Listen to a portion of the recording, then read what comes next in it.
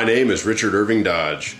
In May of 1872, I was stationed at Fort Larned, supporting the construction of the Atchison, Topeka, and Santa Fe Railroad line.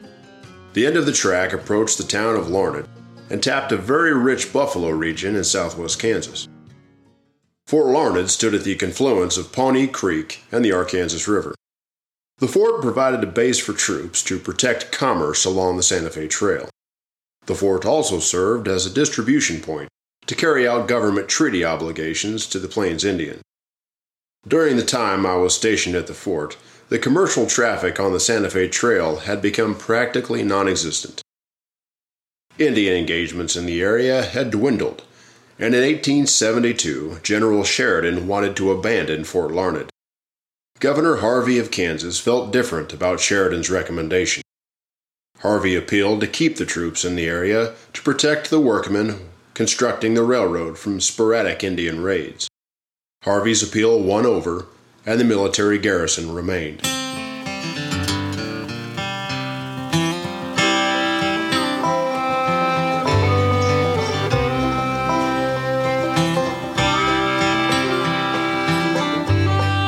One sweltering but not breezeless morning in June, while stationed at Fort Larned, I decided to thoroughly explore this region. I commandeered a horse and light wagon. Setting out on my journey from the post, I traveled north to a high point on the plains, understood by most folks in the region as Pawnee Rock. Pawnee Rock, a sacred high ground for the Pawnee Indians, who at one time held tribal councils on its flat top. Many of the Plains tribes used it as an observation point from which they could track and swoop down upon buffalo herds and wagon trains. During my travel to this lookout point, I remembered how my horse and wagon labored on up the trail for hours. For some miles, the road wound through an open stretch of rolling country. From the seat of my buckboard, I gazed over the luxuriant grass clothing the plain, like a green velvet carpet, and scarcely a tree rose in view. In many places along the trail, there were immense expanses covered with a thickness of flowering plants. They looked wonderfully like enormous flower gardens, cultivated and trained by the hand of man. Millions of brilliant flowers, scarlet, pink, vermilion, purple, and yellow, blossomed in wild profusion, and the air was full of intoxicating fragrance as they gently waved back and forth in the soft afternoon wind. Just before reaching my destination, I stopped by a little creek bordered with trees, which broke the expansion of the vast prairie. At this juncture, I encountered 25 miles of one immense dark blanket of buffaloes.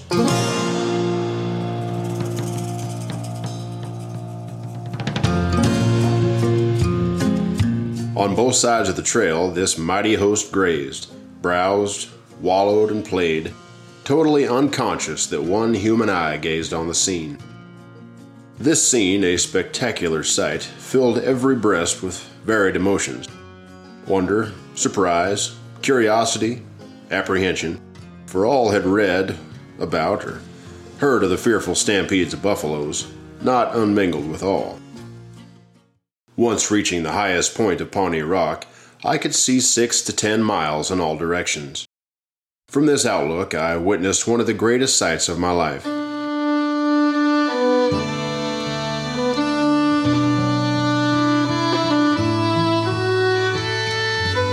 Stretching away for many miles from the western base of the hill, I witnessed an unbroken plain, level as a sleeping lake.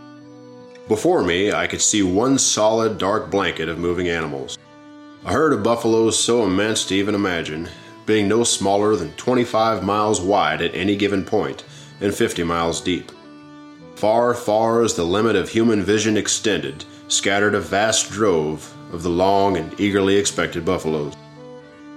To count such a herd, or even to guess approximately their number, became a task about as hopeless as to compute the leaves of a boundless forest. My estimate from where I stood on the high point above the plains account of no less than 480,000, all being in one herd.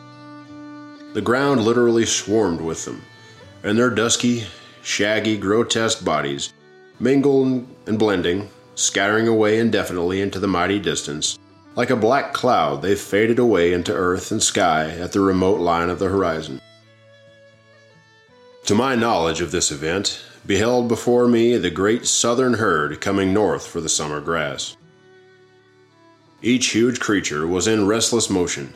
Some browsed on the luxuriant herbage, some wallowed in the moist earth, some gambled or engaged in playful contests.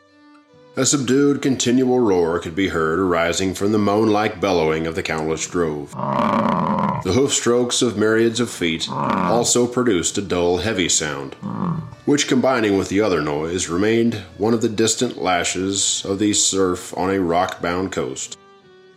Only there was no ebb and flow. The sound was unbroken. The endless movements of the herd were as kaleidoscopic as the tossing of the troubled deep. As I looked out over this dark blanket of migrating animals, I began to reminisce back to another encounter I had with these beastly creatures.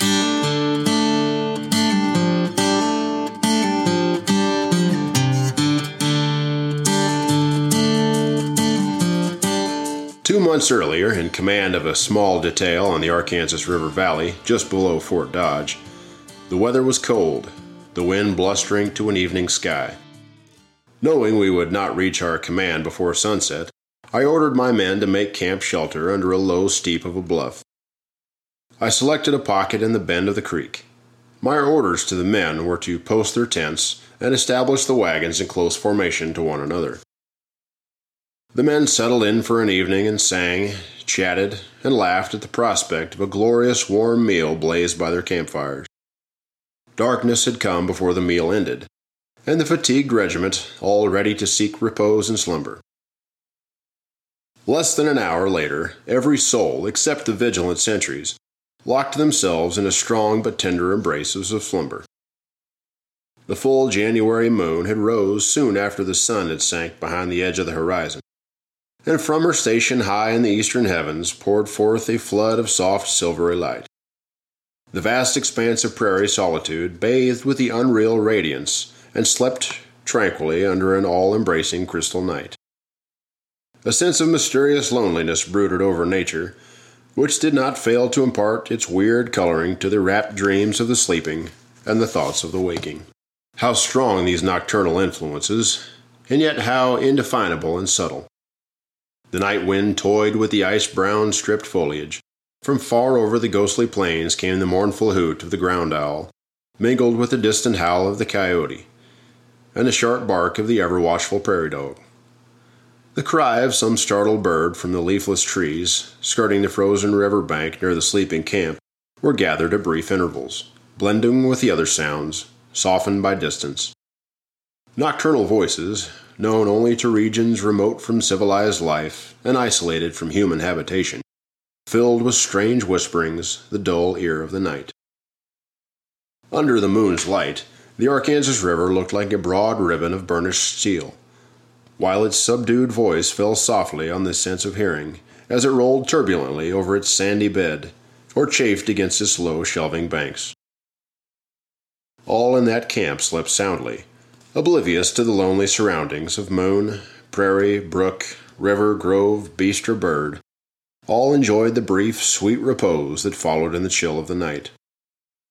By midnight, each of the fires about the camp smoldered in smoke with glowing coal. It was at that moment when I became startled out of a restless sleep by a faint roar.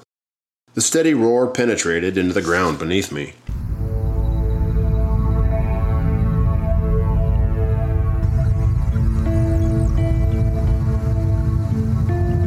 My mind rushed into sudden consciousness as thoughts poured through me of every possibility from a cloudburst, or was it water rushing down from somewhere up the creek?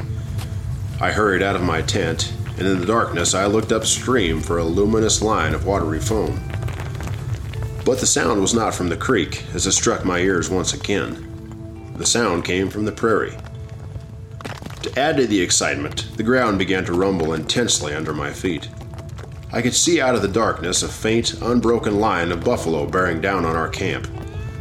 To my alertness of what was about to happen, I began shouting orders to the sentries. I ordered them to abandon their observation post and climb up the low bluffs. The top of the bluffs became a recognizable place where we would be separated from the camp and the prairie.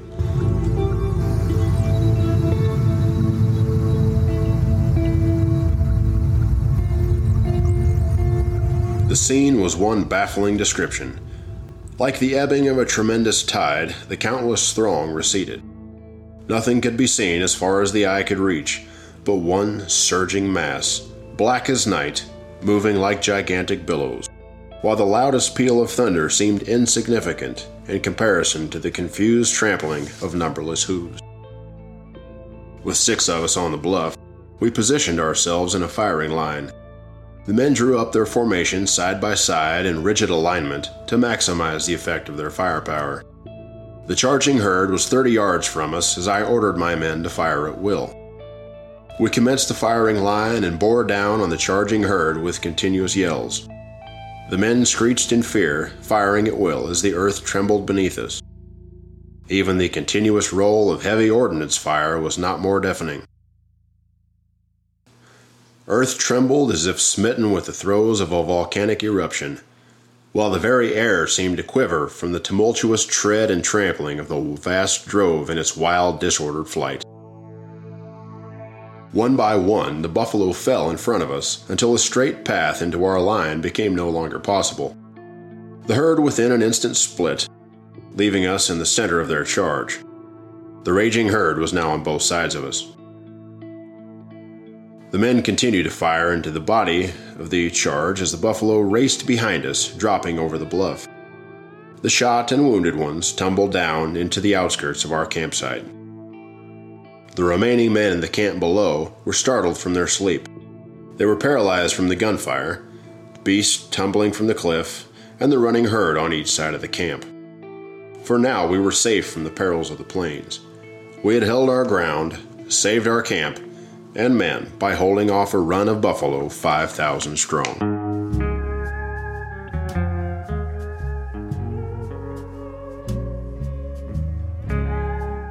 I looked down once again from the high point of Pawnee Rock. The massive herd before me brought to mind the realities of their certain destruction. The thought of this destruction became a deep breath within me.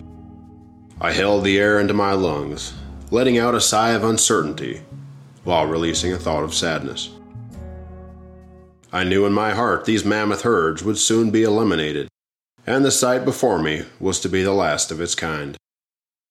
I climbed into the seat of the carriage, moved my small wagon, being once again among them, traveling back to receive new orders of command.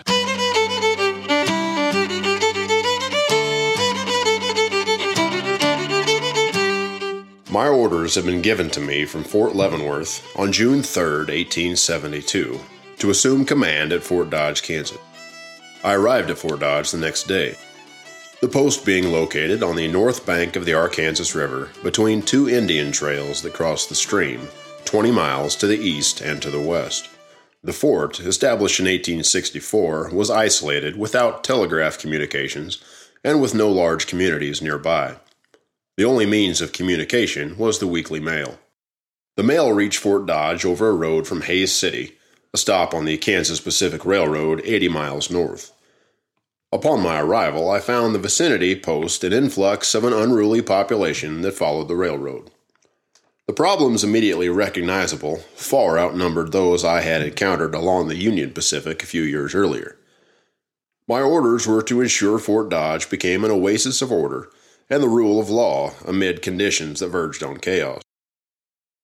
Fort Dodge consisted of stone buildings, including 2 large warehouses, barracks for 3 companies of troops, and a large stable for cavalry mounts. During my inspection of the fort, I visited the sutler's store ran by Robert Wright and his partner, A.J. Anthony. There I found and struck up a conversation with Mr. Wright in a lounging place designed for idlers about the station.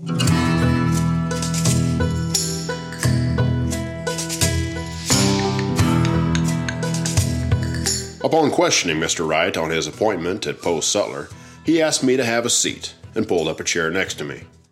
It seems as Mr. Wright had been in the area for some time, first running a hay ranch at the Cimarron Crossing along the 9-mile ridge. Wright began.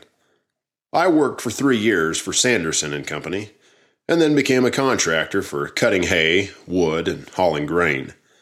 I was then appointed post-trader at Fort Dodge in 1867. He told me he had been at the fort as early as the summer of 1867, where he became inflicted with cholera. He was one of the lucky ones, for there were 34 cases reported, and 22 of them died. 2 companies of black infantry traveling from Fort Harker may have contributed to the cause of the cholera outbreak. Over the years, I have worked hard to comply with fort regulations, Wright stated, even after being coerced by the previous commander and his officers to open a private bar for their enjoyment. When things got rough, I limited the selling of whiskey and on occasion closed the bar upon request. Wright then scratched his head below his hat, finishing his explanation by stating, especially after the conflict between Captains Moore and Rife. "What do you mean?" I asked. "Well, it seems the 2 captains were at odds with each other," explained Wright. "It was as if he had a feud going on between them. Captain Rife, I believe his first name to be Joseph, had been transferred by the post 9 days before the incident occurred. Captain Rife was refreshing himself at my bar when Captain Moore came through for a drink," said Wright, pointing in the direction of the bar. Wright continued. Rife, on seeing Captain Moore, left the bar, stated he was retiring for the evening. The aversion between them was noticeable, for it caused them to glare hatred through their eyes at one to the other. "Afterward, I served up a shot to Captain Moore," bragged Wright. "He told me his first name being Orlando, and he was on his way from Fort Hays, passing through to Fort Supply. He said that Captain Rife was lucky he did not stay long, for he would have received a good bashing. Not long after those words left Captain Moore's lips, I saw the tail end of a rawhide whip strike Moore in the back. Moore went to his knees while he screamed in pain. The next thing I saw was Captain Rife, who had returned from his quarters, standing over Moore. Rife had a grin on his face, a pistol in his belt, while pulling back on the whip. He then struck Captain Moore several times. Moore then answered with his fist, hitting Rife to the jaw. Several bystanders separated them, but Rife, being undeterred, pulled his pistol and shot Moore." At this point in Wright's story, I became angry about the conduct of the men stationed at the fort, and to close my conversation with Mr. Wright, I simply asked, "How bad were Moore's injuries?" Mr. Wright concluded by saying, "Moore, he was lucky that day. He was not wounded or killed by Captain Rife, for the lead ball from the pistol shot glanced off Moore's pocket watch," said Wright as he leaned back in his chair. After hearing Wright's testimony, I instantly stood up from the table I was sitting. I looked down at Mr. Wright, stating to him that selling whiskey on the fort was not a favorable enterprise. Leaving Wright's place, I provided him with the need to have further discussions about an alternative plan, one not including whiskey sales on the fort premises.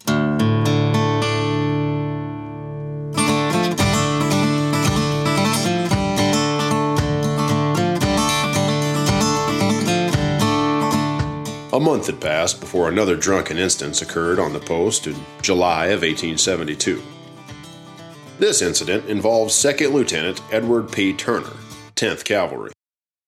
Turner was then stationed at Camp Supply, was ordered with some of his men to escort an officer of the Quartermaster Department, Captain Ezra P. Kirk, on his 90-mile journey north to Fort Dodge. Turner and his men were crossing over the Arkansas River on their detail back from Fort Supply when the supply wagon they escorted bogged down in the mud. Turner, being discouraged with the situation and being within the vicinity of Fort Dodge, ordered his men to leave both supply wagon and mules. Evidently, he was drunk by the time he reached the sutler's store, for Turner began drinking with his men. Turner, a former private soldier, was noted to be on companionable terms with his men. It was not long before I was informed of Turner's arrival. The report claimed the uninhibited Turner had ridden his horse into the soldiers' billiard room, fired a shot in the store, and tried to ride into Bob Wright's private residence. Hurrying to the scene, I found him in the ballroom, obviously roaring drunk, and ordered him arrested. But Turner, armed and potentially dangerous, defied my orders. It would take an armed party to arrest me, he boasted. Being post commander, I wanted to avoid serious injury to anyone. I approached Turner with caution and managed to get my arms around him, while the officer of the day, Captain Edward Moore, 3rd Infantry, took away his pistol. I then stepped back, urging Turner to behave sensibly and obey my order of arrest. But the drunken Turner responded to me by calling out to his men for assistance and lunging forward, striking me with his fists. When I thought I had taken as many blows as I ought to be called upon to bear, I knocked him down with a billiard cue and had him taken to the guardhouse. Shortly afterward, I ordered an escort for Lieutenant Turner to Fort Supply. 2nd Lieutenant Turner, in chains and under guard by 2nd Lieutenant Sebree Smith, would reach his post together with his men to face charges that led to a trial by court-martial. I can only say here that the incident with Lieutenant Turner and his men forced my decision to lay out plans to organize a township 5 miles west of the fort. The time had come to have further discussion with Mr. Wright about an alternative plan. Well, that's it for now. Remember to check out our Wild West podcast shows on iTunes or wildwestpodcast.buzzsprout.com. You can also catch us on Facebook at facebook.com/Wild West Podcast or on our YouTube channel at Wild West Podcast, Mike King YouTube. So make sure you subscribe to our shows listed at the end of the description text of this podcast to receive notifications on all new episodes. Thanks for listening to our podcast. If you have any questions or want to add to our series, please write us at wildwestpodcast@gmail.com. We will share your thoughts as they apply to future episodes.